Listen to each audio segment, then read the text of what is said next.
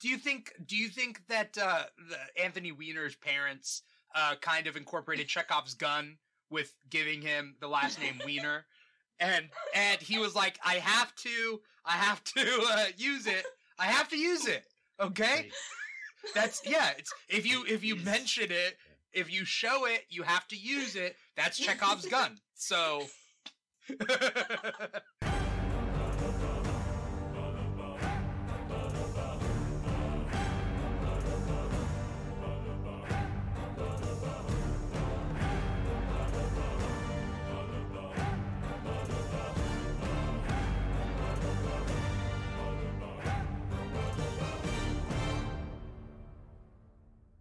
What's up, everybody? Welcome to the Boba Fett Aftershow, brought to you by The Keeg. I am your host, Dimithri Perera. We are talking about episode 2 of the Book of Boba Fett. And I am not here alone. That's why I got my co-host, Matthew Morey. Matthew, say hi to the audience, Matthew. Hello, how's it going? It's going good. Thanks for asking. Well, it's directed to the audience, but... Oh. Yeah. Oh. Okay, cool. Well, Matthew, you're not the only person here. You're my co-host. But we do have a special guest today. We have content creator / awesome person, Abby Zerafa-Byrne. Abby, how you doing? I am doing good. Very excited to be back on here. Thank you for inviting me. What was the last show that you were on? It was the What If Aftershow for Doctor Strange. What? Oh. Okay, and then what else did I have you on another one as well? Yeah, the Titans one with Theories by T. That's right, the Titans episode. That was the first one I had you on, and we talked about the first 3 episodes of that season of Titan. In 5 words or less, did you like the recent Titans season? Started good, got worse, might get better. That was more than 5, but okay. Fair. 6, I know. I tried. Yeah. Well, thank you for coming on this show. We got episode 2 to talk about. I'm going to say what's up to everybody out there. I see Miss Marauder joining the crowd like 6 times. I don't know whether it's a problem on our end or hers. But we got better internet this time around, and the Keeg is on the up and up for 2022. And I'm glad because we got a lot to talk about, and I'm glad we're not going to get the interruptions that we had, like, let's just say, last episode. Abby, you're a big Star Wars fan? I am, but I don't get the chance to talk about it that often because not that many people around me are. It has kind of meant that I haven't seen like the main films. It's been a minute. I've seen all of them, don't worry. Yeah. But it's just been a minute. Right. We were talking about how it was Marvel all of 2021, right? And so, like, sure, you and I, we did that Titans episode, but we also did the What If episode, and now we're doing Star Wars. So I have you all over the place. Mm-hmm. Yeah. Anything nerdy, geeky, I'm there. I'm down for it. Yeah. And it's going to be a Marvel desert until May. Or I'm guessing like Miss Marvel, the show will come out before then. But for the most part, like Star Wars might have like 2 or 3 series that come out this year at the very least. So I don't know, Matt, do you know of the other Star Wars series coming out? This one. Okay, yes. Book of Boba Fett. Andor, yeah. Obi-Wan Kenobi and the Mandalorian. Yeah, if Mandalorian season or not, but yeah. Yeah, if Mandalorian season 3 might come out. Yeah. None of this stuff has really been. We haven't given solid dates, so yeah. You know. I think Star Wars is still trying to figure itself out, which is fine. They remember when they scheduled 1 movie for every year? Yes. Yeah. Oh, I forgot about that. They were like, oh yeah, our cousins over at Marvel, they're doing 5 a year. We could do 1 a year, right? And then they tripped and fell. They tripped and fell hard. To be honest with you. What'd you say? I lose sleep over it, to be honest with you. I think about it all the time. Like, why can't they just have another movie out? Shit. Right. Well, now, yeah. Yeah, it's weird. But now they're exploring, like, Rogue One and Solo type stories, but in these series, right? Essentially. I mean, literally when it comes to Andor, I mean, literally exploring that character from that movie. But now we got Book of Boba Fett, which some people were like, oh, is that going to be Mandalorian season 3? No, it's just a spinoff. And it's been crazy. Abby, what do you think of the first episode? Because I didn't obviously have you on the after show for the first episode, but like, what do you think about the first episode? I really, really like the kind of gentle introduction to like the period of Boba's life that we just completely missed out on. That whole like long introduction sequence with basically no talking, no dialogue.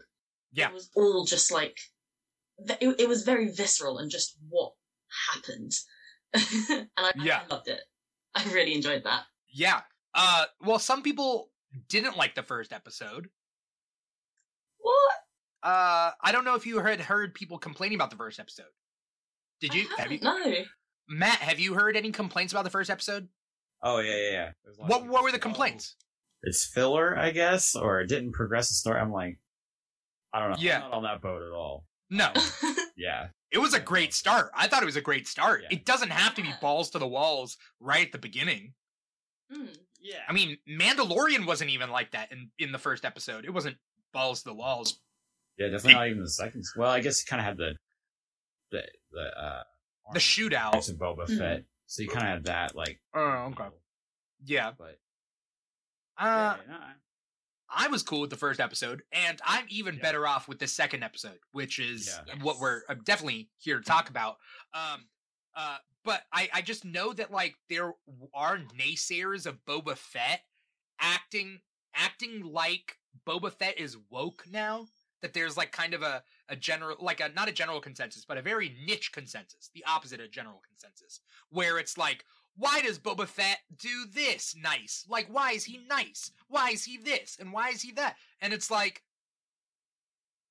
some TikToker, I forget, was talking about how they're like, those people are projecting onto like what they would do. Like they would just kill indiscriminately if they were in Boba Fett's position. But we realized that like Boba Fett has a heart and he has honor.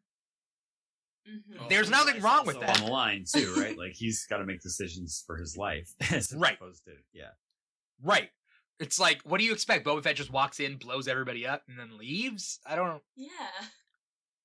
Yeah. Miss Marauder says they're mad he doesn't like slavery.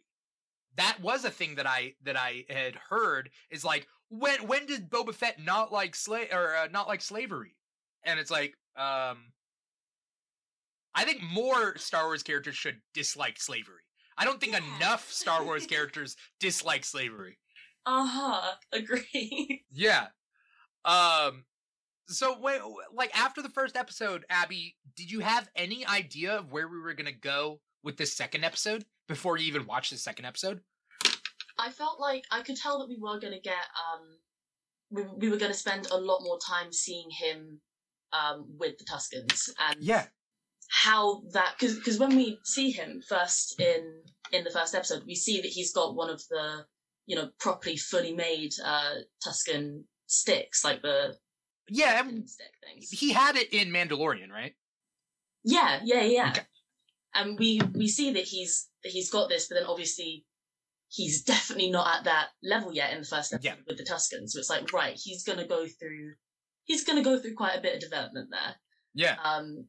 And I was so happy to see a lot of that in this episode because I loved those scenes so much, like the training on the speeders and the train, the fight sequence. Oh yes, in this episode, it was. I have thoughts, but continue. I just always love it, especially in a universe that looks at things like so broadly, and has so many different moving parts. To just take a minute, breathe, and like focus in on this character and properly go in depth, like have a character study. It's great. It's amazing. And I know obviously a lot of people's criticisms when it comes to Star Wars, like the prequels in particular, they didn't like them because they had too much like politics in it in terms of how things worked and who was ruling what and all that kind of stuff. I'm really enjoying that in this series. That's one of the things that I'm liking seeing the most, the kind of like conversations and debates and keeping composed while still making his authority known, all that kind of stuff. I love seeing those scenes. I'm really enjoying it so far. I realized as I got older that I liked the politics of episode 1 better as I'm like older now and I can understand it. Yeah.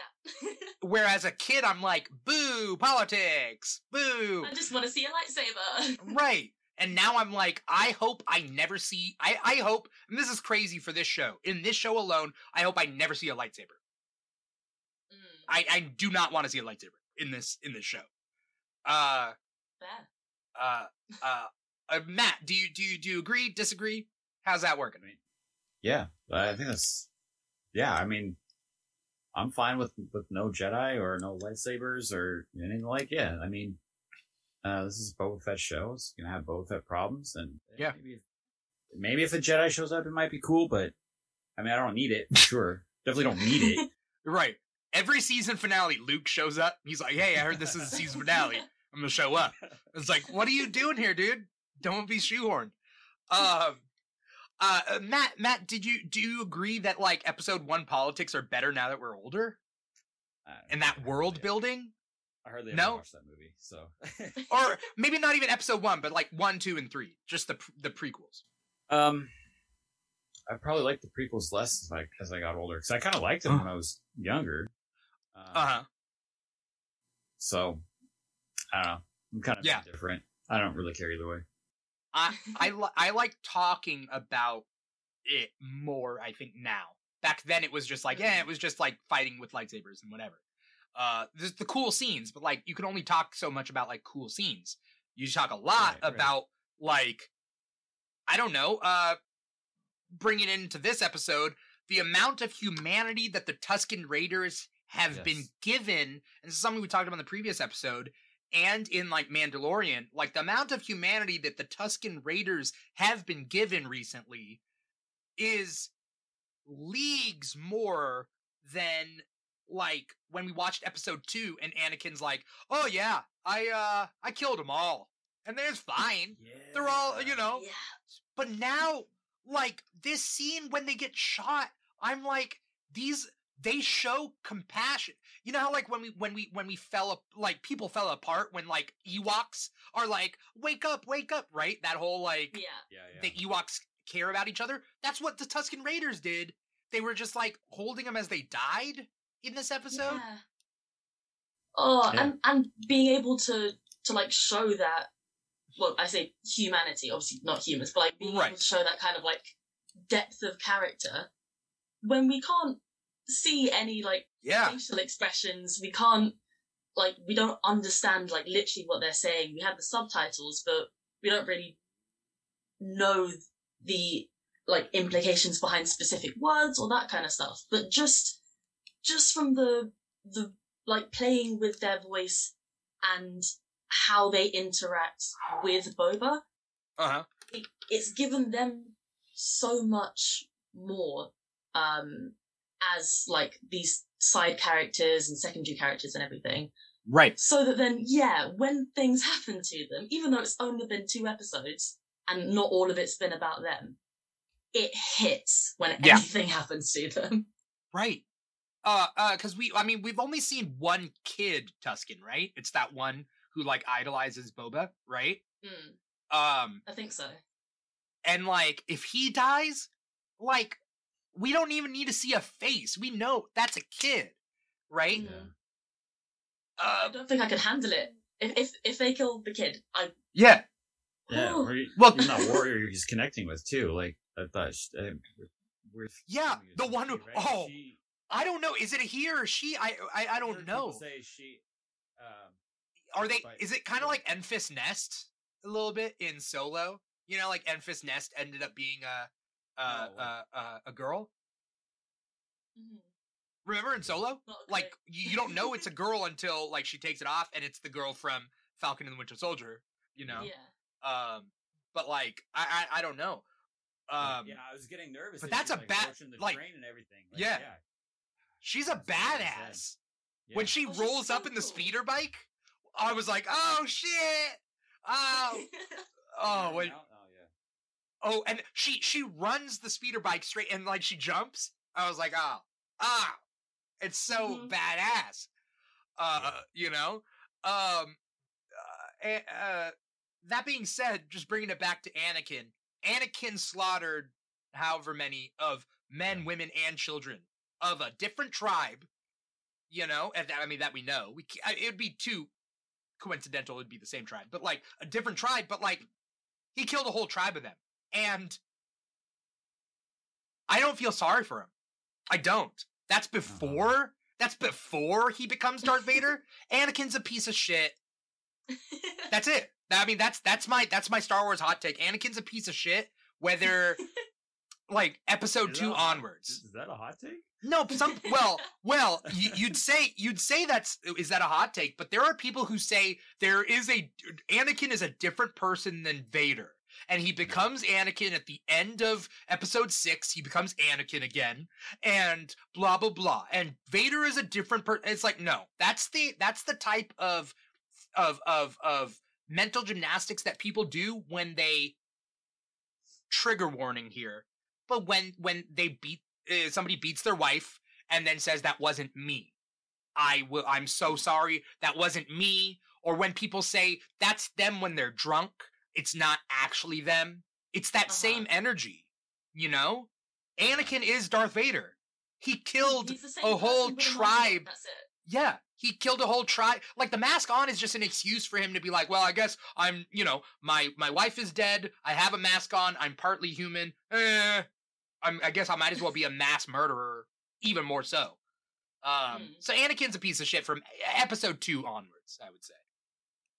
He kills a whole tribe of indigenous people. Yeah. Yeah. So I think it is a hot take, but thank you all for agreeing with me. We got you. Yeah.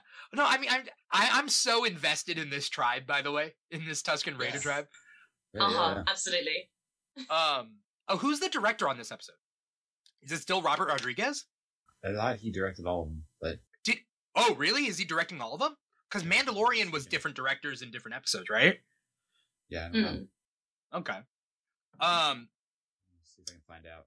Carry on. Okay. While Matt looks that up, Abby, what's your favorite part of this episode? That's a tough question. Actually, no, it's not. I do have a favorite part, and it's nothing serious in the slightest. What is it? It's one line. It's the delivery of one line. Okay. When Boba when he's teaching them how to ride the speeders, and he gets really, really into it, and he's like, yeah, come on, this is great. And he's like doing the action, and he just goes, like a bantha. The sheer joy in his face. It was just the delivery of that one line, like a bantha. Favorite line, favorite moment, love it. Yeah. I thought you were just gonna say the random slapstick that is teaching them how to drive speeder bikes and having them jump and fall, that was good too. Yeah, which is weirdly juxtaposed by them actually falling and dying later. Yeah. Yeah. Which is what's that? Dave Filoni, Steph Green, the directors of this episode. It was duo. It was two directors. Okay. But then there was also the fact, like, I guess you're gonna have to deal with the Rancor, and they drop the guy down there, and he's like, "Oh no!" And I knew it. I was like, the Rancor is dead, and this is like right. This is right after Return of the Jedi, so it's like one though. No, I mean from the Bad Batch they had I forget what it was called. I thought the Bad Batch one is the same one. That's what I thought. Really? Rancor. How do you know? They have different names, so I don't know. Really? What's the one in Return of the Jedi's name? I don't remember. They're different though. Matt, you're coming at me with that. You're for sure. You're for sure positive. I'm for sure positive. You're for sure positive that Jabba owns 2 Rancors. The Rancor from the Bad Batch, is a different Rancor. That's your I'm positive. pretty sure it was being delivered to Jabba the Hutt in the Bad Batch. I thought that was just a setup that was the Rancor. That's what I always thought. Abby, did you watch Bad Batch? I haven't seen all of it. I've seen, Okay. I think I've seen the first 9 episodes. So Uh-huh. I'm like around halfway through, just over halfway. Okay. You didn't get to the part with the baby Rancor? I can't remember if I did. You would remember, because he is cute. He is cute. I was watching it when, at first, like, when the episodes came out. Yeah. And then I started uni, and I had a lot of work. That's fair. It was one of the ones that just kind of, like, slipped off for a bit. But Yeah. I'm planning to just binge the last, I think, 7 episodes. I'm planning to just get through all of those so I'm properly up to date. Because obviously there's a question. I don't know how Bad Batch has ended, so I don't know how possible it is. But there is also the whole thing of Omega. She is like Boba's equivalent in terms of like their relationship to Django. They are non-altered clones of his. Yeah. Are they how she has she has to have female chromosomes, I would assume. Like just like Wolverine has a clone daughter who isn't a full clone, it's a half clone, which is just a daughter, essentially, if you think about it that way. But she does have a mother, so I don't know if Omega has a mother or not. I don't know. I'm really, really interested to see if they do at any point in either Bad Batch or Book of Boba, if they do like even just like tread the waters of answering that question, and like if there's any kind of potential interaction between the two, if they even know about each other. I'm really interested in that. Well, we were trying to compute last week. We were trying to compute what's the age gap between Omega and Boba? Because Omega, I think, is younger than Boba. She has to be, because she's like younger in after episode 3 than Boba is in episode 2. Yeah. Or they're the same age, but that's 5 years apart from each other ish. So, like, what's going on there? But are we going to get an adult Omega? You think we're going to see Omega in this? It's wild. That's a wild theory. I hope so at some point. Maybe even not in the first season, or maybe even like right at the end of the first season or something. I feel like if they do, I wouldn't be surprised if they wait for it to be a story that they explore in season 2. Yeah. Because it seems like they're setting up really, really well, might I add, this story for the first season, this kind of dual thing of Boba's past and him training with the Tuskens, then like paralleled with, or like switching between his present and the whole like politics of taking over, all that kind of stuff. That seems like a fairly solid story in itself. And they run the risk, I think, of if they were to just kind of start throwing characters in there for cameos and all these other stories, it's too much too quickly. Just let it progress naturally. Yeah. So I think for a season 2 story, unless they do manage to do it in season 1 in a good natural organic way, yeah. If they want to have that be like a full story in of itself, then I think that's good season 2 material. Okay. That's fair. I agree. What I've liked so far about Book of Boba Fett, and this is only episode 2, it's that they haven't jam-packed it with random people. Like, Donald Glover hasn't shown up and been like, hey, Boba. Actually, it wouldn't be Donald Glover at this point. It would be Billy D. Williams. But still, like, it's like, Boba Fett? Hey. That's my Lando impression. I was thinking about that, too. Like, if let's say, like, Han Solo shows up in this, is it going to be the actor from Solo?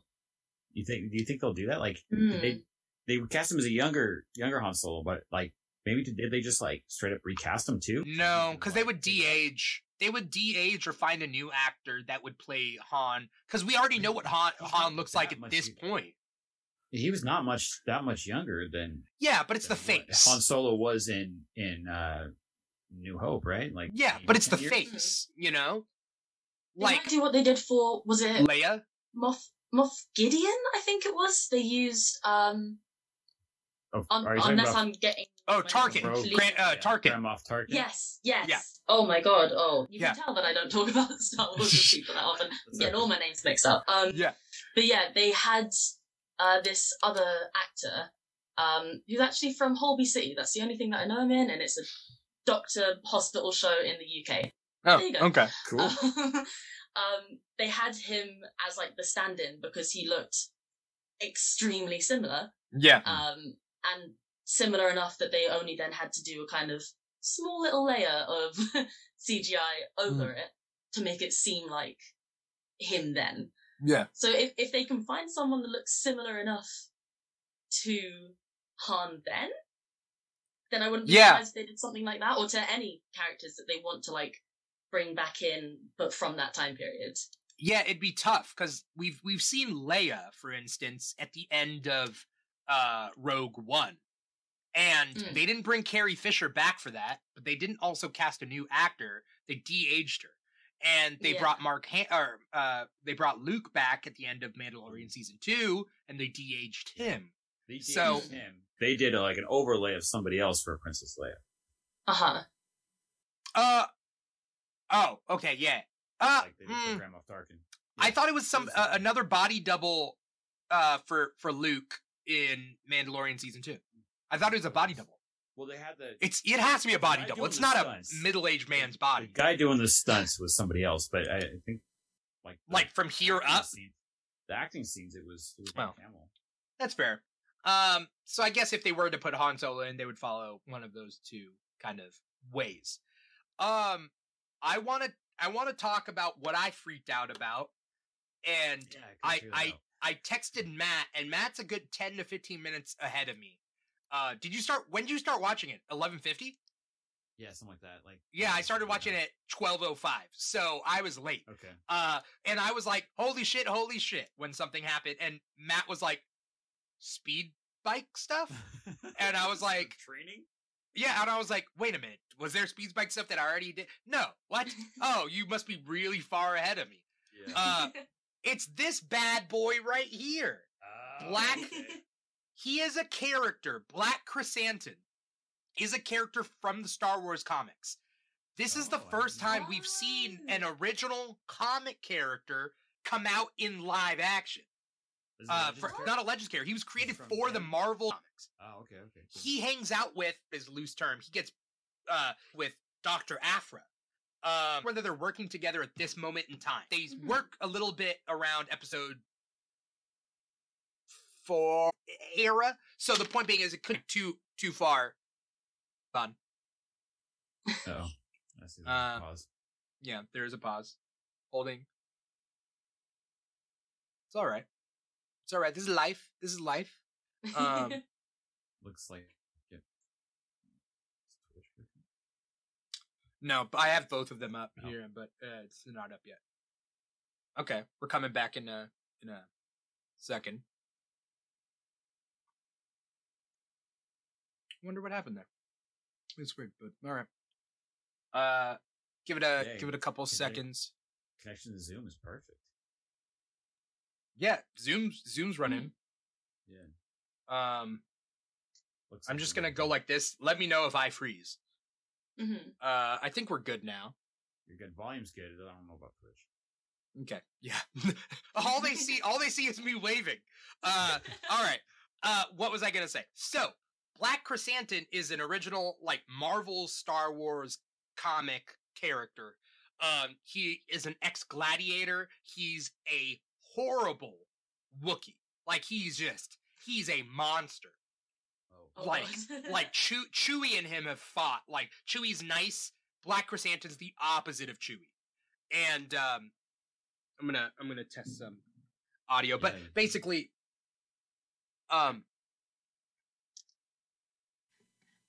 he looks very angry.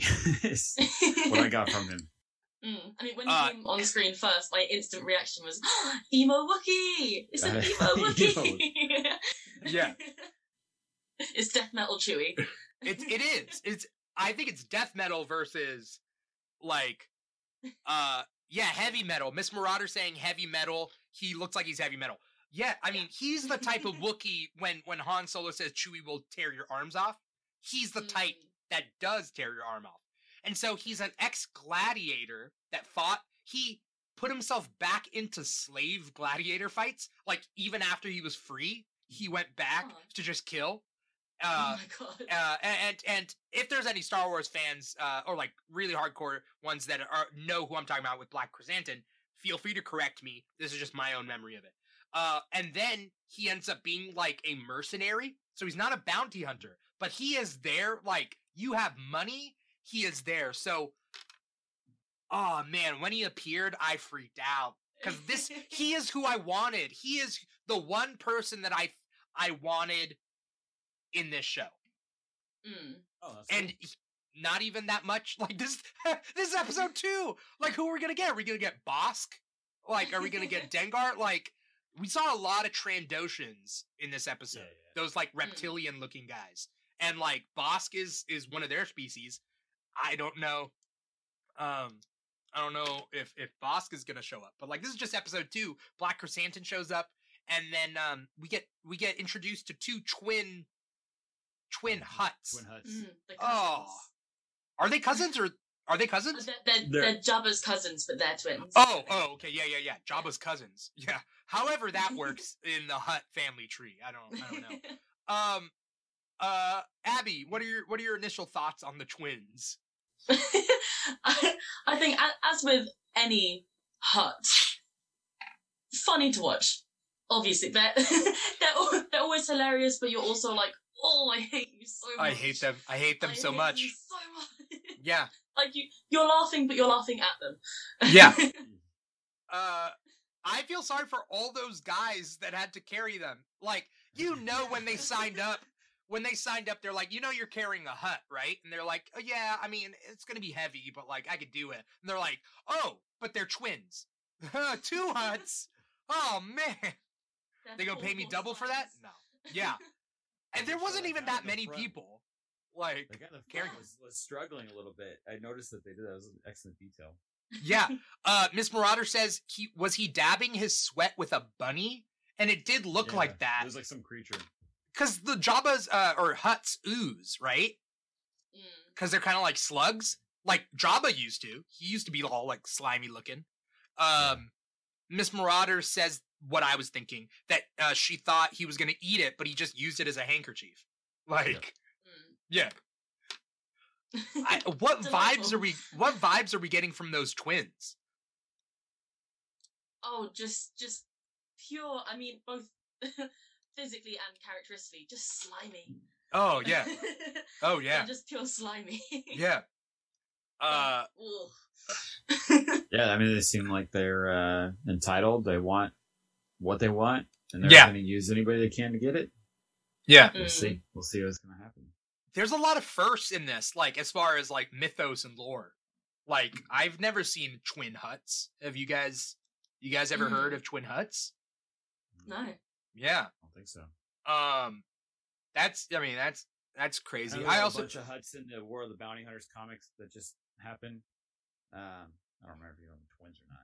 I don't remember if they were there. No, there was one that wasn't. The Buff Hutt. Goro? No, not Goro. What's his name? There's a super buff Hutt. Do you know who I'm talking about, Abby? No. There is a super buff Hutt with like a 12-pack. I'm gonna look him up.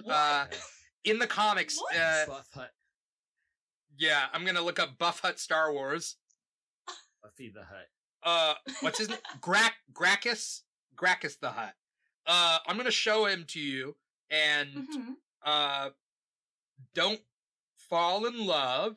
No promises, dude. He's a Chad. He's definitely a Chad. Oh my god. I gotta open this up here. Oh no, this is in shock, and I haven't even seen him yet. Let's see. Buff Can Hutt. someone try to find? Okay. He's buff, and I'm trying. That's the only word to describe him. Just buff. That should just be his name, just Buff Hutt. Buff Hutt. Is it Boku? What?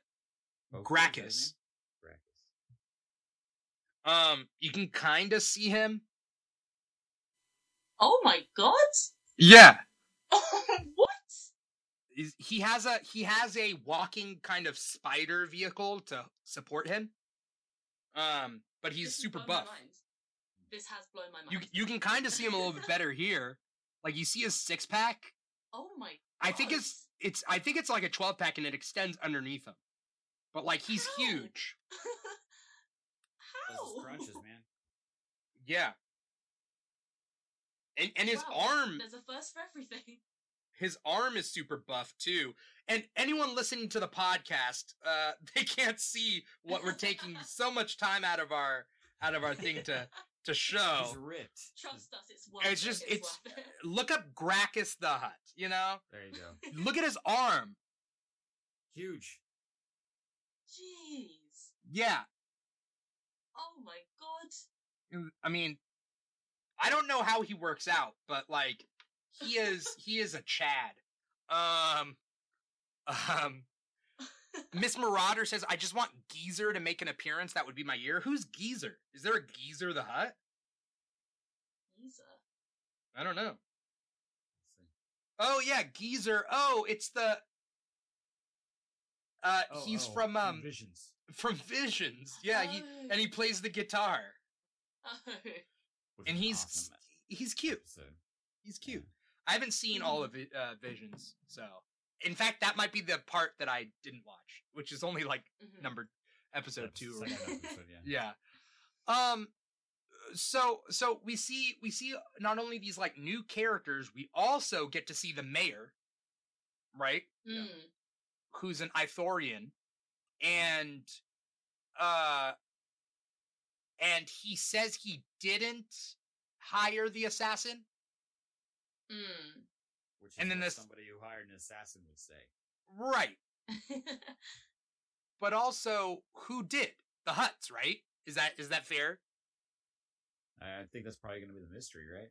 I mean, the we know twins. There's at least 3 moving parts against Boba at the moment. There's there's the mayor, there's the twins, and there's I blanked on her name. The club owner lady. Twi'lek?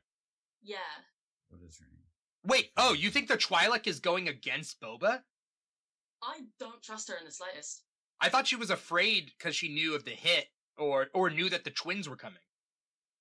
Yeah, I mean, I trust that she was like telling the truth, that she was like on edge because the twins were coming. But in general, I do not trust her, and I do not think she is actually loyal to Boba. At least not yet. Yeah. No. Yeah. I agree with you. Yeah. There's just something off with her. It's a gut feeling. Miss Marauder says she believes everything the mayor says. He's got such a nice voice. But which is the surest way of telling if someone's telling the truth. Right. Right. It's like it comes down to the voice. I wonder who voices all these people, because I want to know. But like, actually, speaking of the voice actors, in both episode 1 and episode 2, I got completely thrown off because I entirely forgot that Matt Berry was going to be voicing the droid. Yeah, I looked that up. I found that out afterwards. I heard when 88 first spoke in episode 1, when they were like coming forward with the tributes and everything. Mm-hmm. The second that he started speaking, I was like, "Oh my god, that's Matt Berry," because he is everywhere. He's the droid, right? What we do in the shadows. Yeah, he's 88 that in thing. Yeah, that like flat. It's like a flat faced, kind of weird looking, skinny head droid. Yeah, yeah. The second that he first said a single word, it's him. Yeah. Because there's like a bunch of adverts in England that Matt does the voiceover for. Really? So even just without seeing his face, just hearing his voice, I instantly know that it's him because he's just everywhere here. Yeah. I'm still thrown off by the one Twi'lek that works for the mayor. Because I figured out where he's from last time. At first I thought he was Anthony Weiner. He's not Anthony Weiner, but he's an actor who looks like Anthony Weiner, who was on Veep. We know that. But also the fact that he does not look monstrous. Like, he just looks like like you got some random American actor and put like tentacles on his head. Because he doesn't even speak in an accent, which is weird because like I feel like in Star Wars a lot of the time like they speak with like a fake British accent if they're gonna you know? Mm-hmm. Oh, you mean like a even like Padme and stuff, right? Like yeah. You know, all the like when they speak English, a lot of the time it's like, you know, there's a word for it, elevated or something, whatever, but something like that. But this guy's like, hey, how's it going? You wanna? You can't go in there. That's the mayor's office. Okay. He does look like a bad cosplay costume, kind of. Kind of. I just I expect like the jagged teeth or something. Even the one like gigolo Twi'lek from the Sanctuary or whatever. Like that guy was ripped. You knew what he was there for. But he looked like a Twi'lek, and this guy's like, he's like, hi, what's up? They do have a lot of variation throughout. Like Harrison Dula, she's similar type of Twi'lek. The madam or whoever of the Sanctuary, she looks like just a normal human, but with tentacles too. And what was the name of from Return of the Jedi? Oh, Ula. Ula didn't look like. Ula looked like she had prosthetics and stuff. Oh, not in the face. Not in the face, but yeah. But Bib Fortuna definitely had the jagged teeth and whatever. Miss Marauder says, I think it's because his tentacles are short too. Oh. Interesting. Yeah. I feel like he's definitely one of the characters in terms of like the mystery of it all and who to be kind of like suspicious of. Right. He's definitely one to keep an eye on. Yeah. Because I feel like it's going to be one of those kind of like misdirects where you think it's the guy in charge like, running things, but it's actually the second in command. Yeah.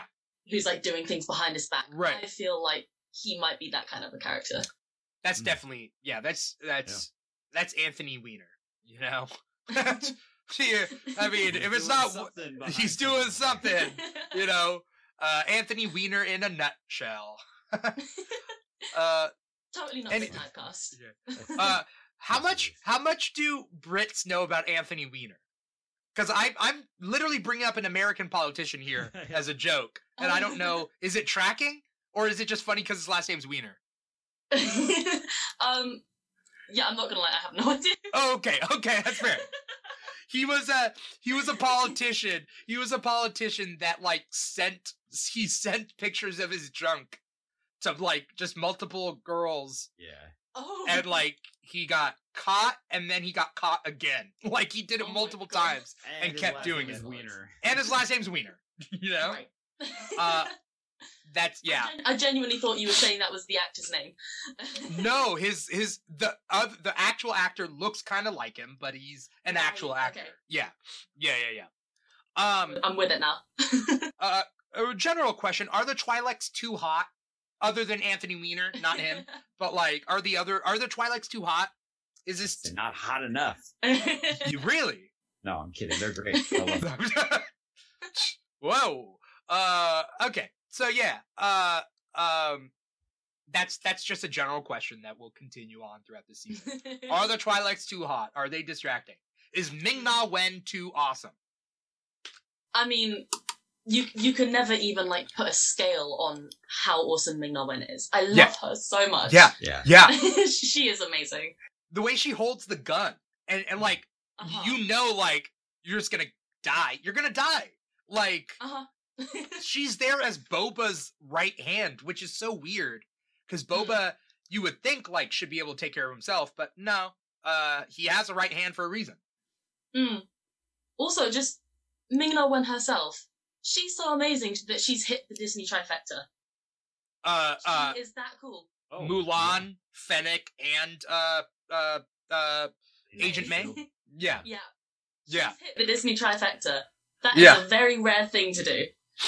She is either one of the only people to have done that, or maybe the only person. That's interesting. We'd have to think There is a lot of of Star Wars Marvel crossovers, so the potential's there, but that's the point. It's the only one I can really think of at the moment. Somebody would have to keep an eye out for Chris Evans because he's playing Buzz Lightyear, and Captain America, obviously. And then I don't know who else he would have. So he hasn't been in Star Wars. No, you'd have to be in Star Wars, an actual Disney movie, and Marvel. Is that the trifecta? Yeah. Okay. I mean, if you want to split hairs, is Agents of S.H.I.E.L.D. canon? I don't know. Oh, who knows with that show anymore? Yeah. Who has the slightest idea? Right. I liked the show when it started. I thought it kind of went downhill a bit. Still enjoyed it. Don't mind either way. They can make it canon again. They cannot. I don't mind. Yeah. Yeah. But May is one of the best things. Like, Ming-Na Wen in anything like she does, you know? Miss Marauder says she can't see Chris Evans in a Star War. Yeah. Ms. Marauder says it really emphasizes the adorable cinnamon roll aspect of Boba with the contrast of Fennec. Cause I'm gonna say a crazy theory. Would Fennec double cross Boba? Ooh. Cause Fennec keeps saying, like, why don't I kill him? Why don't I kill? Like, Boba is always like, leave them, like, I want them alive. And she kicked one off the edge and kept one alive. So, like, at what point are they going to butt heads? And she's like, I'm going to kill this person. He's like, no. I feel like they might have, you know how there's that kind of, like that big trope of, you've got a duo or a group and they're close as anything, tight-knit, but then they have little hints of an argument throughout the story, and then right before the big, like, climax of the story, they have an argument, they separate, they go into the big fight, and then it's during it, they do a kind of, like, I've got your back still, but we're not, like, 100% cool, but, like, I've got your back. Right. And then they resolve it afterwards. I feel like they might do that kind of a thing. Because there definitely does need to be, like, that conflict outright as a thing. They've been making such a point of it in the first couple episodes. Right. Their different approaches to ruling and to taking over. It's like, it's a Chekhov's gun. You can't introduce that concept. Yeah. And then not actually have it come into play later. Right. Do you think that the Anthony Weiner's parents kind of incorporated Chekhov's gun with giving him the last name Weiner, and he was like, I have to use it. I have to use it. Okay. That's it's if you mention it, if you show it, you have to use it. That's Chekhov's gun. So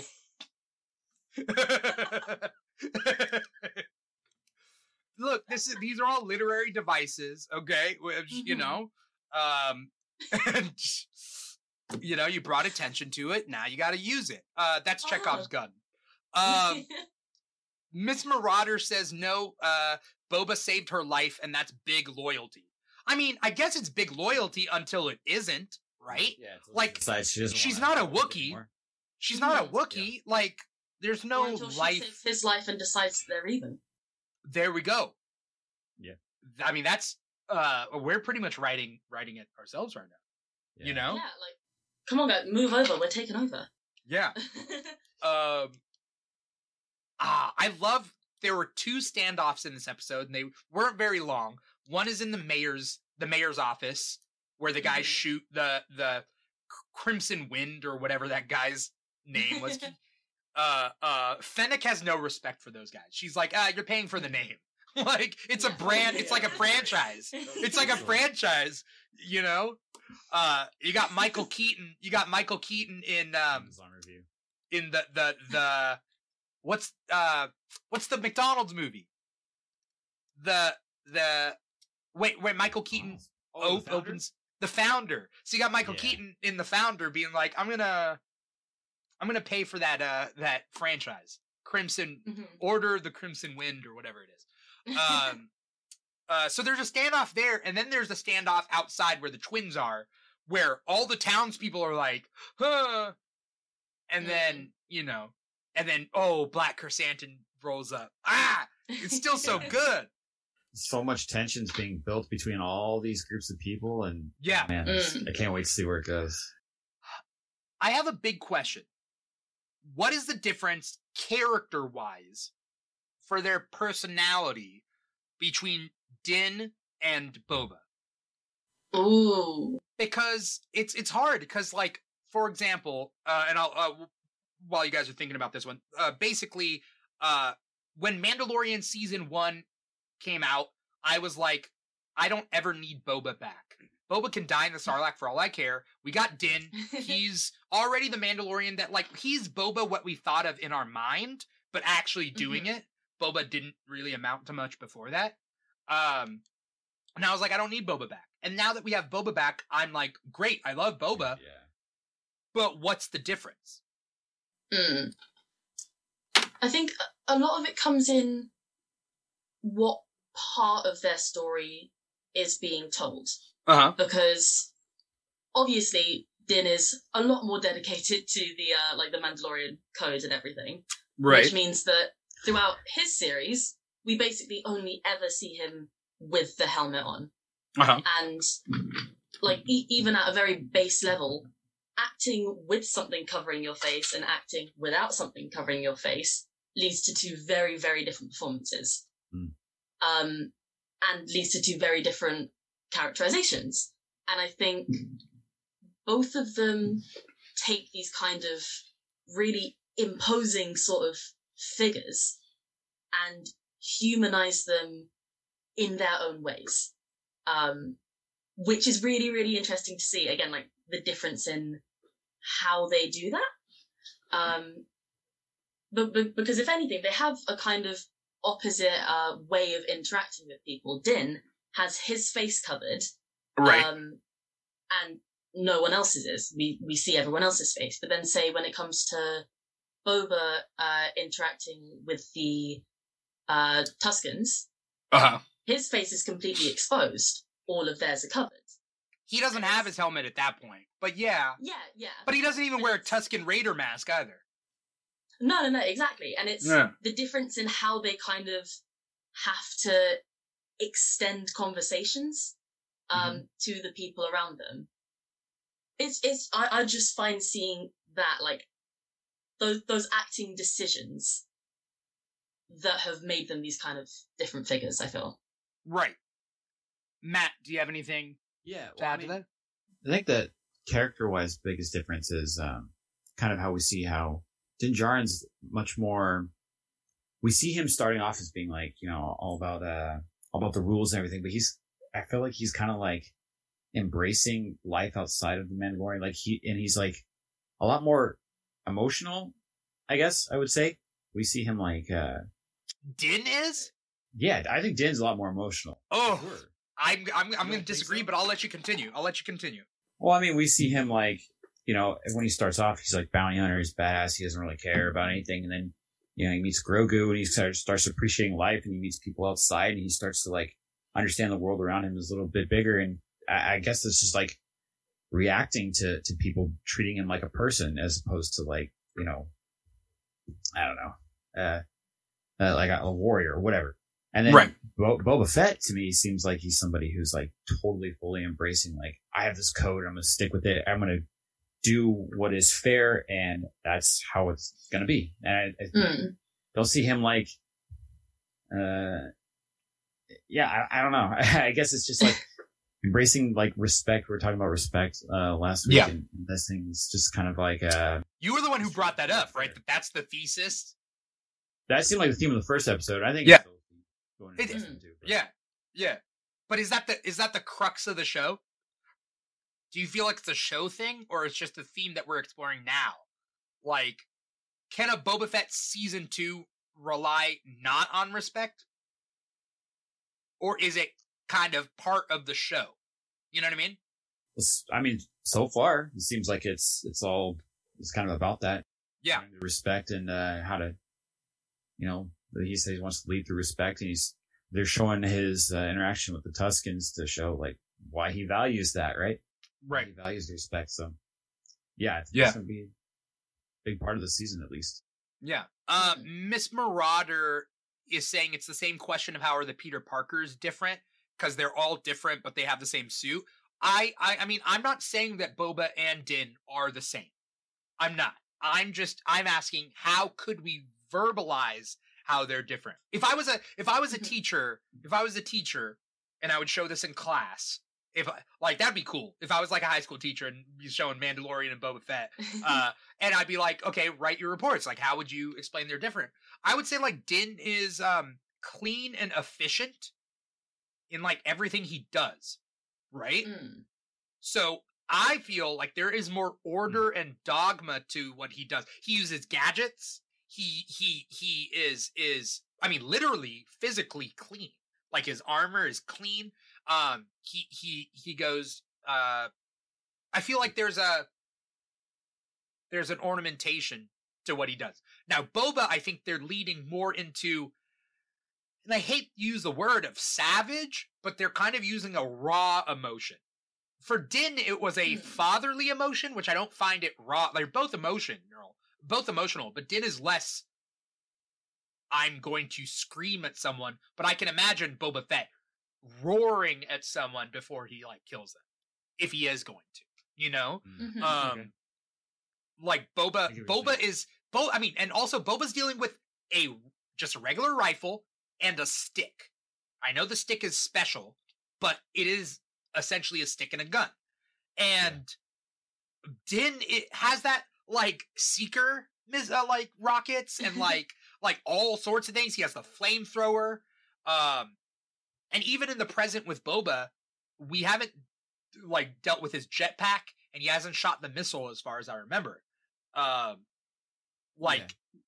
hasn't had much opportunity to use his gadgets yet, right? So far, but I think we're deconstructing Boba in a way that makes him different than Din. Yeah. With Din, it's what equipment can we add to Din, because he gets more and more equipment as time goes on. And with Boba, it's how much equipment can we take away? I think a big part of the difference, just in like the storytelling as well, is the fact that we've seen quite a lot of Boba before in the like main films. We saw him in the original trilogy. We saw him in the prequels. We've seen quite a lot of his like backstory. So then his series is kind of about taking that and figuring out how he's responded to everything that's happened before and how that's affected him, and seeing him kind of like break down from it and learn how to deal with it and recover from it. Whereas with Din in The Mandalorian, that was his introduction. So they kind of had to spend a fair amount of the first season building up the character. Yeah. For then more so in the second season start breaking him down too. That's fair. I would argue that might be why with The Mandalorian, a lot of it feels a lot more like structured and composed and everything, because they have to build that up for it to then be like chipped away at bit by bit. Right. But Boba's already had that. This is his like response to it. Right. Which is interesting. I mean, I could sum them both up as like one's order and one's chaos. And it's weird because Boba is chaos, but he's not chaos. Like, he's striving for order, but he is more chaotic than Din. I feel like Din is more, again, just religion alone, and the fact that religion drives him. Matthew, you disagree? Don't you think he's breaking away from that? And like, especially Din too? Yeah. Yeah. Kind of like breaking away, but he's still a father, and as a father, I feel like there's an order to it. You don't see that with Boba. Boba is the idol of like that little Tusken kid, but like he's not pretending to be a father to that kid. Like, you know, Miss Marauder summed it up as Boba Fett is father, Din Djarin is daddy. That's so. Maybe you could think of it that way. Maybe. I mean, what a way to summarize. You know. And then she also said that, like, Boba getting the clothes from the Tusken Raiders are a lovely parallel to Din getting his Beskar armor. And again, Beskar is about order. Like, the armor itself, like, anything indestructible is about, like, order and anti-entropy in a way. But like Boba is being clothed and robed in the sands of Tatooine. By the way Tamura Morrison says Tatooine. He says it with his like Maori kind of Tatooine. It's so good. It's so good. Can we pause for a moment, just like talk about how awesome that scene was when he's getting the robes? Like, it was just such a beautiful scene, man. I don't know how else to like say it. Like watching that, was that moment right there. I was like, I mentioned in the chat, like out loud, I was like, oh my god, I love this show. This is so awesome. This is so good. Yeah. It was just a cool big moment, you know. Yeah. Well, I literally, as I was like watching the episode, I always do, especially when I'm going to be talking about it, I was just like taking little notes on my phone and everything. And it was just before, like when they were doing that kind of like training sequence with the speeders and everything, I literally wrote down on my phone, they better give him some new clothes because boy, that jumpsuit is... it's like falling apart. Oh yeah. my god. And then he did. I like to think that was because of me. I manifested that into the episode. You're welcome. Yeah. When he's at that bar and he shows up in essentially like long underwear that's been like burned over time, it's like, holy shit, man, what happened to you? You know, that's another thing that I've been like seeing online, people talking about, is that it's like a rebirth type of thing. Yeah. And, like he's really giving up his clone jumpsuit for his new life, I guess. I don't think that's a clone jumpsuit. You know, isn't it similar to what they wear in? It probably is similar because the armor goes on top of it. And he changes he wears the robes, I think, under his new armor now. Like it's a robe looking kind of thing. He wears, because it's like a skirt. It's like a almost like an indigenous kind of skirt. Oh yeah, he was wearing like the black. Robes. He wears like black robes kind of, but I don't know whether robes or like a long skirt. But either way, like his undergarment is different. So you're maybe right. Maybe there is a like general long underwear that you wear under those armors. Do stormtroopers wear that though? I don't know. I'd hope so. I don't feel like those suits of armor would be particularly nice to just like... They're going commando. Talk about going commando. Oh man, the psychedelic lizard. Oh god. Yeah, the psychedelic lizard. What did we see? Did we see anything interesting in that dream sequence? That the mind trip sequence? Well, at first I wasn't sure if it was like literally right when it started. I wasn't sure if it was supposed to be some kind of like vision or something. But then you see like pieces of memories and the things that in the first episode we saw him having the nightmares about. So it was very much a kind of speed run journey of self-discovery. Yeah.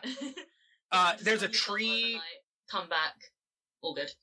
There's like a tree with like eyes. There's like, they look like creatures, right? Did we see a flash of Mando? I thought I saw a flash of a Mandalorian helmet, and it could have been any Mandalorian helmet, but I don't know whether it was Boba's or Mando's. He was younger. I thought it was him when he was younger from the prequels holding Jango's helmet. Yeah, that's what I saw. Oh, okay. Because that was in the first episode as well. Okay. Yeah. Yeah. In like one of the dreams that he was having, it showed the clip where he goes over and holds up the helmet. Although actually, I saw a thing on this. That specific shot that they showed of Boba holding Jango's helmet, they changed it from what it was in the prequels. They edited it so that his reflection was like in line with Jango's helmet, which I thought was a nice touch. There was a CG. It looked like a CGI face of a young Boba Fett, as opposed to a shot of the actor previous. But I'm loving what they're doing. I like the fact that Boba Fett is not Black Chrysanthemum, you know, in a way. Like, Boba Fett isn't like, come in, shoot the biggest guy in the room, and then demand authority. But some people want that, it seems like. They want that from Boba. And that's not the case. That's not the Boba you're getting. And also, just as, like, in terms of telling a story, if you have your protagonist be that kind of a character, it instantly makes it very, very hard to to sympathize with them and want them to succeed if they're just outright heartless. They need to have depth to them in order to want to root for them. Right. Again, I think it's a lot of people trying to project what they think strength is onto a character that they feel should be strong. Mm-hmm. And I mean, I think that's interesting. That's in all sorts of franchises, right? Like, people are always like, you know, if I was like, you know, people were like, if I was invisible, I would just go in the girls' locker room. Like, that's not, it's weird. It's people projecting like, yeah, how would you abuse power if you had power? Yeah. But Boba has power. He's not abusing it because he actually has power. Mm-hmm. You know, that Twi'lek mayor assistant guy, that guy has no power. Watch out for him. Uh-huh. Yeah. Or if it feels like he's going to abuse power that he doesn't have. Right. You know, I'm excited to see what happens with this. There are, I mean, however many episodes there are, as well, like 4, 5 more episodes? 5 more. 5 more, and this is already like, I was smiling most of the way through this whole episode. Like, yeah. Mm-hmm. One thing as well towards the end of it, I know it was a fairly obvious parallel, but just that shot of him after they take down the train, sitting on all of the like piled up crates and boxes and everything, as they came forward and they knelt down and he was like leaning to the side. I didn't realize that connection, Abby. That's, I didn't realize that. That like that parallel, that mirroring of like that moment kind of being his right. I like this. Right. I like this power and having this kind of like status, but also, as you say, not abusing it at all. Right. Just like to make things better. How to use it to make things better, to resolve issues. And that is like then perfectly shown in the resolution that he gives to that argument. I'm not going to kill you. I'm going to spare you, but I'm going to send you back with a warning. Yeah. I'm not heartless. I'm not just going to murder you. Right. But just don't come back. He mentioned something, right? That this is the Tuscans' land, right? Yes. What does he say? He says something like, he said if they want to come back, they got to pay a toll. Yeah. Because this is their land. This is their ancestral home.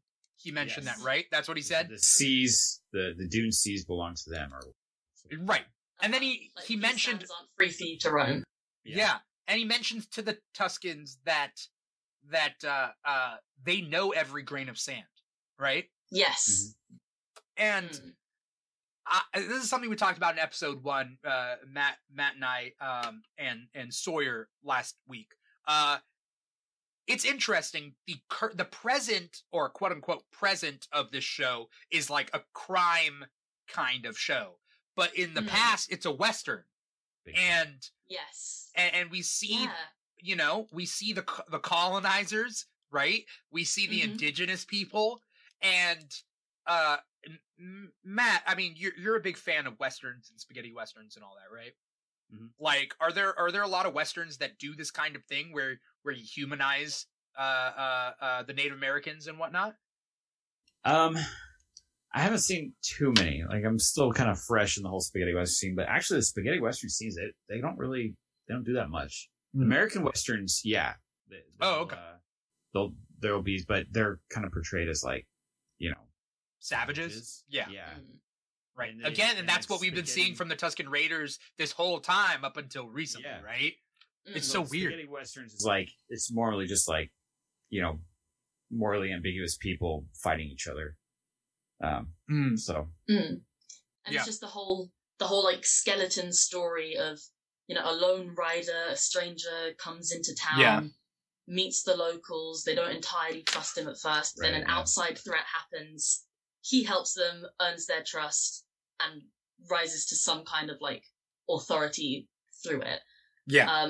Which is really, really interesting that they're actually keeping so well to that kind of structure, because obviously the character of Boba Fett, back in the original trilogy, was literally he was like based on that kind of Western hero character. With the That's why spurs. He had like a spur sound effect and everything. Yeah. It was the spurs and the kind of signature sort of like quiet, gravelly voice that every single Western hero speaks with. Right. That kind of like characterization that was set so early on. They're really, really paying homage to it now, which I just love. I talk a lot about race when it comes to episode 7 and 8 and 9, I guess the sequel trilogy. I think the greatest thing that they did was make the clone troopers and Boba and Jango Tamura Morrison a brown Maori, and just like, because I'm watching this show and it's like, yeah, it's the classic like Kevin Costner white man goes to live with the tribe and like earns their respect, but no, now it's Tamura Morrison going to live with aliens essentially. And so we see that like there's still same powers, a lot of very similar powers at play. The power structure of humans or like humanoid creatures in like the in the galaxy, like humans still hold a lot of the power.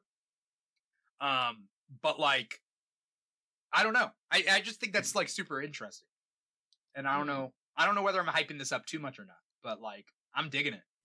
No, it's great. And that's one of the things as well with the way that they're like paying homage to that like Western sort of story and everything. They're paying homage to it, but also spinning it on its head in the way that you said. It isn't the cool lone wolf white guy comes into town and takes over and becomes the sheriff. Right. It's not that kind of thing with how he is interacting with the Tuskens. Yeah. It's genuinely respectful. And that training sequence with the Tusken leader. Yeah. With the sticks, and then she shows him, like, she whacks it out of his hand, and he kind of has that moment. He's like, okay, I get it. Show me. I want to learn this properly. Right. You see, I mean, with the theme of respect, he genuinely, really, really respects them and their way of fighting, their way of life, and he genuinely wants to learn it. Which is refreshing in this kind of a stereotypical Western sort of story.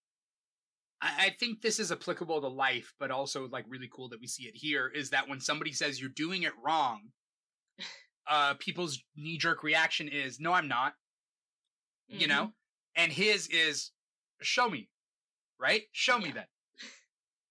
If I'm doing something wrong, show me how I'm doing it wrong. And he'll learn. So he's not too big to like fail. Like, no, he'll learn and he'll be humble and realize that like, yeah, there are a lot of people out there who know more about whatever it is than he does. You know, also, no matter what that Tusken Raider has under their robes, it doesn't change the fact that like that Tusken Raider is better than him. Right? Mm-hmm. So, this is the boba that I like. Yeah. And I'm glad this 100%. Is the boba that those certain people are hating. Good. Let them hate it, because I don't want that boba, like, that they think exists. You know? Exactly. It's so much better. It is. Yeah. It really is. Yeah. There's a lot of nuance to this, and I'm glad there's a growing nuance to Star Wars, because a lot of it comes down to good versus evil, Skywalker family, pew pew, which is all great. It's fun, but like, I got tired of it from episode 9, and I don't need that anymore. I mean, it's like I said towards the start of this, just making that switch from looking at this big giant universe and all of its moving parts on a large scale, and then going, okay, we've done that, we've explored that, it's getting old. Let's look at the people. Yeah. Let's look at the characters. Yes. Yeah. Oh, I love it so much. Yeah. I'm so happy they're finally doing it. Right. Right. As we close up this episode, I guess I want to ask both of you guys, what do you guys think is going to happen? It's all right. Create some wild theories. That's fine too. What do you think is gonna happen? And I mean, we got 5 remaining episodes. What do you think is gonna happen? I am happy to say I do not know. I'm so excited. Like, this can really go anywhere, and which I think is great, which makes me really want to watch. Like, I can't predict it, and I'm so happy that I can't. I'm so excited to see, like, you know, what's going to happen. I mean, obviously we're going to get the clash with all the people that we've been seeing, but if I had to just throw something out there, I mean, stuff I've seen online, people are talking about, oh, is Kira going to come? And oh yeah, I guess we could see her.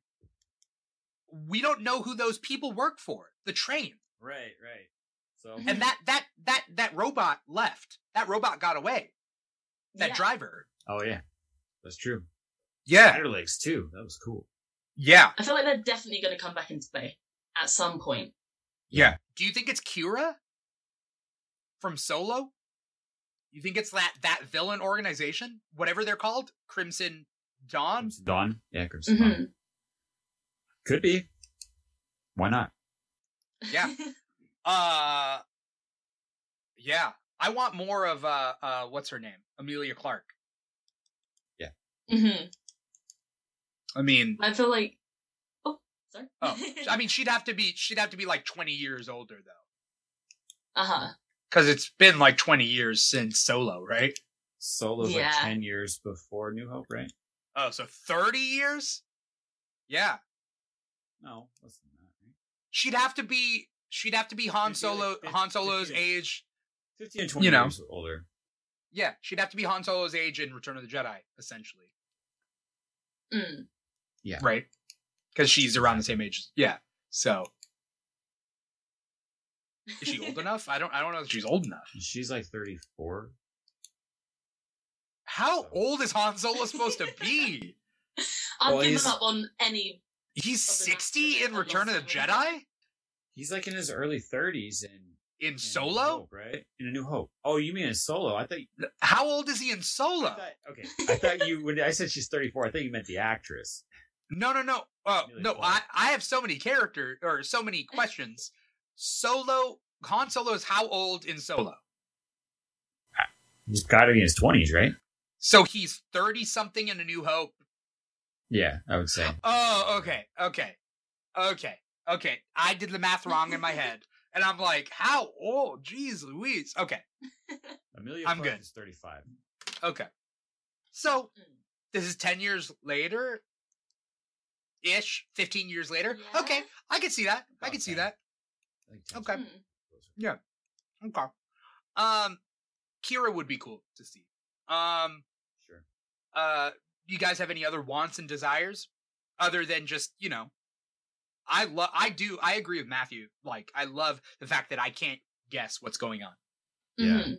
Like, there's a couple, like, as we've been saying, like, little gut feelings about certain characters. Yeah. Or there's, like, the tropes that they very easily could do, like Boba and Fennec having the argument before the big fight and blah, blah, blah, all that kind of stuff. But then again, as we were saying, they've been subverting quite a couple tropes already in just the first 2 episodes. So even bringing those up and going, oh yeah, those are probably going to happen.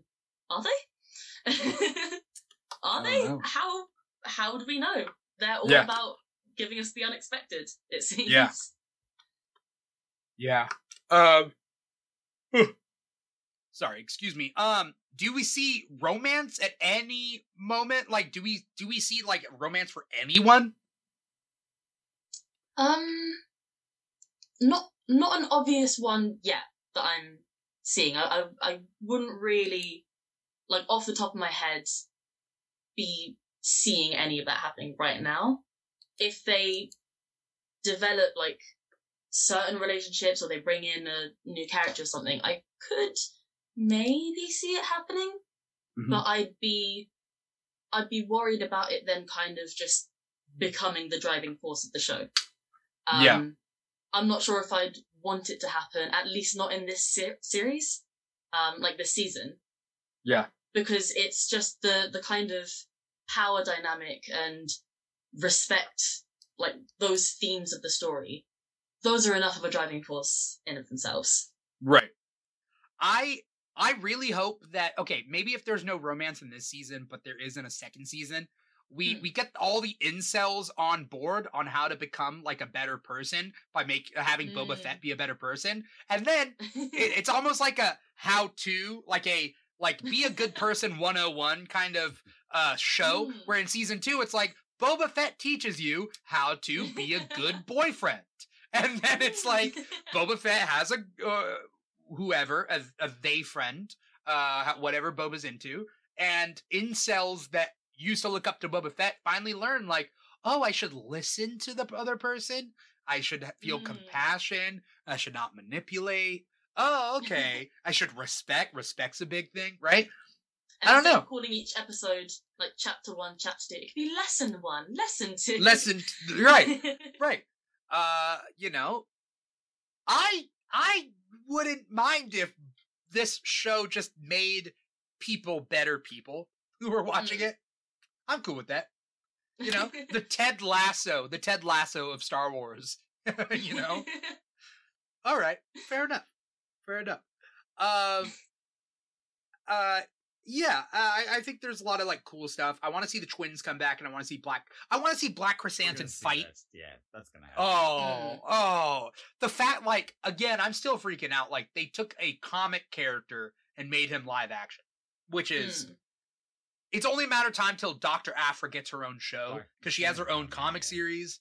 Like, it's only a matter of time, you know. I caught Vance straight from the novels. But that happened like currently, right?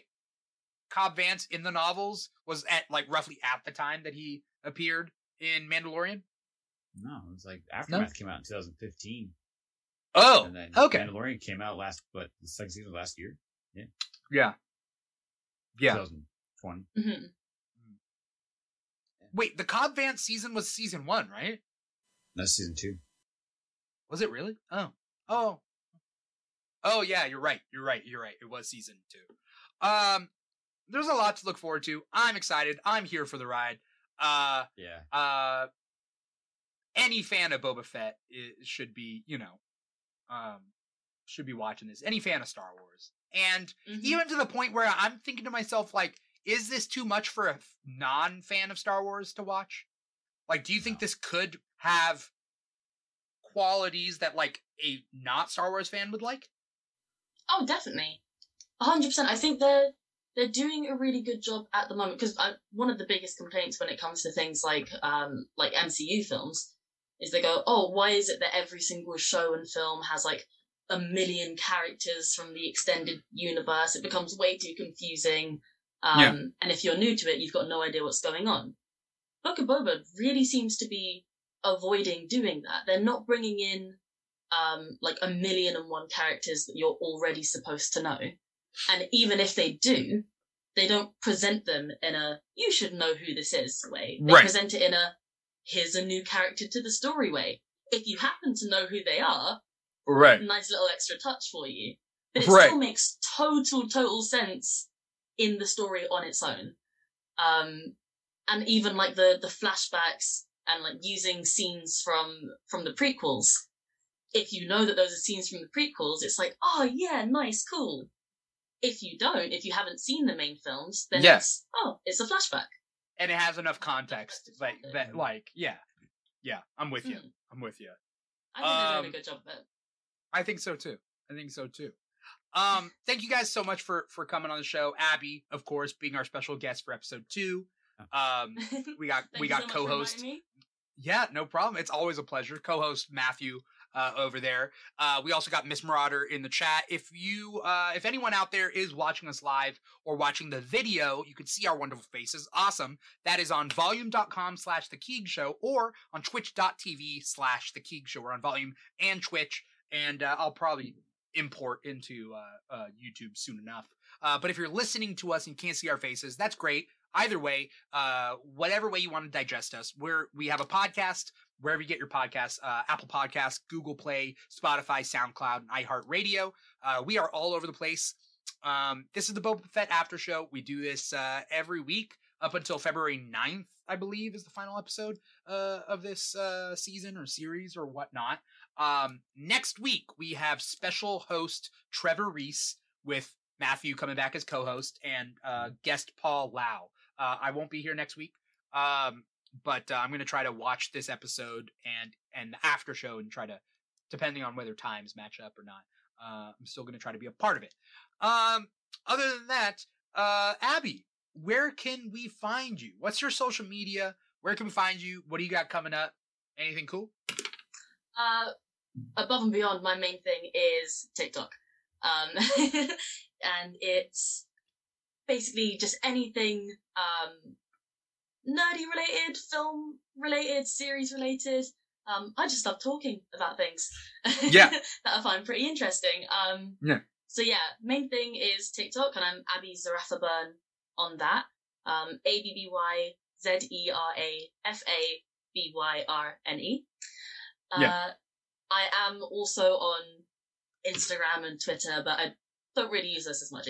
TikTok that's the big boy. Yeah. Yeah. I love your TikToks. You do a great job. Obviously, if you didn't do a great job, there wouldn't be, like, I wouldn't have invited you on for free things so far, you know? So you do great stuff. I have missed you though, cause like you had, like, I was like, I haven't seen Abby in so long. And then I think you posted one when you came back and I was like, yeah. It's been so long. What happened? But it's school, right? Yeah. It's first term of uni. It's only just finished. Well, second term starts in a week. Yeah. Yeah, I'm trying to get back into the flow of it. It's been great over Christmas. I've been able to post a lot more. I think there was one day when I posted 3 videos on the same day. That has not happened in a while. That has not happened in a while. Yeah, I'm going to try and keep up the flow with it even when I go back. I hope you continue with it, but you do what you got to do, because you know, either way, TikTok will be there, I think, when you come back, you know. Also, sorry, what reminded me and made me kind of laugh is Task Force Z. Did you say Task Force Z? Me? No. Yeah, did you no. It might have been someone else from another Brit.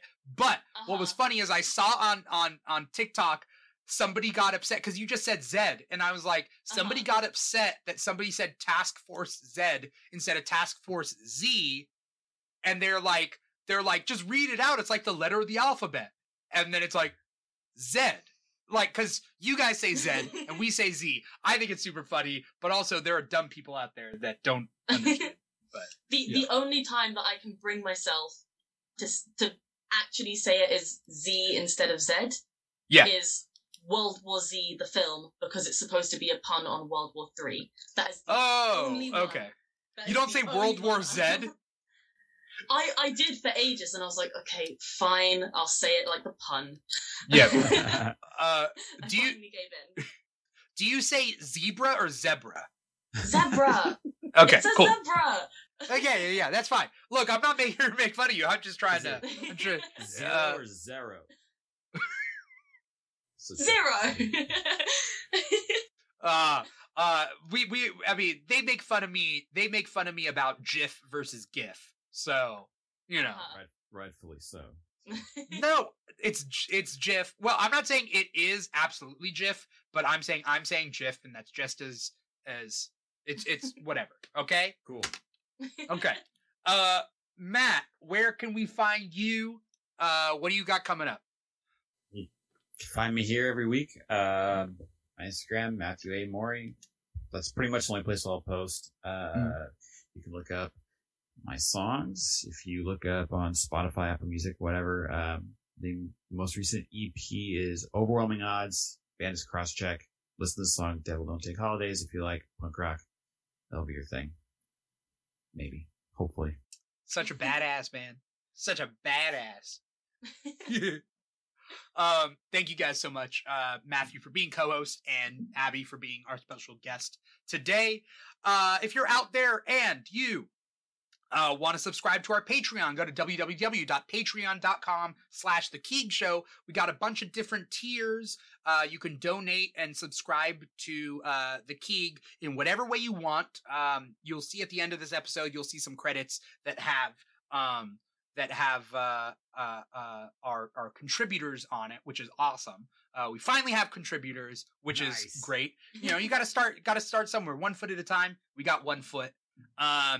And we got a lot of other cool shows coming up. We got Comic Talk every Thursday night. Obviously, we got Boba Fett Aftershow, you know, early Wednesday mornings. And a lot of cool stuff coming up. So follow us on Instagram at The Keeg Show. Follow us on TikTok at The Keeg Show. And follow us on Twitter at The Keeg Show to stay up to date with everything. But other than that, thank you guys so much for coming on the show. Thank you guys for watching the show. Once again, I'm your host, Dimithri Perera. And this has been the Boba Fett After Show. Take care.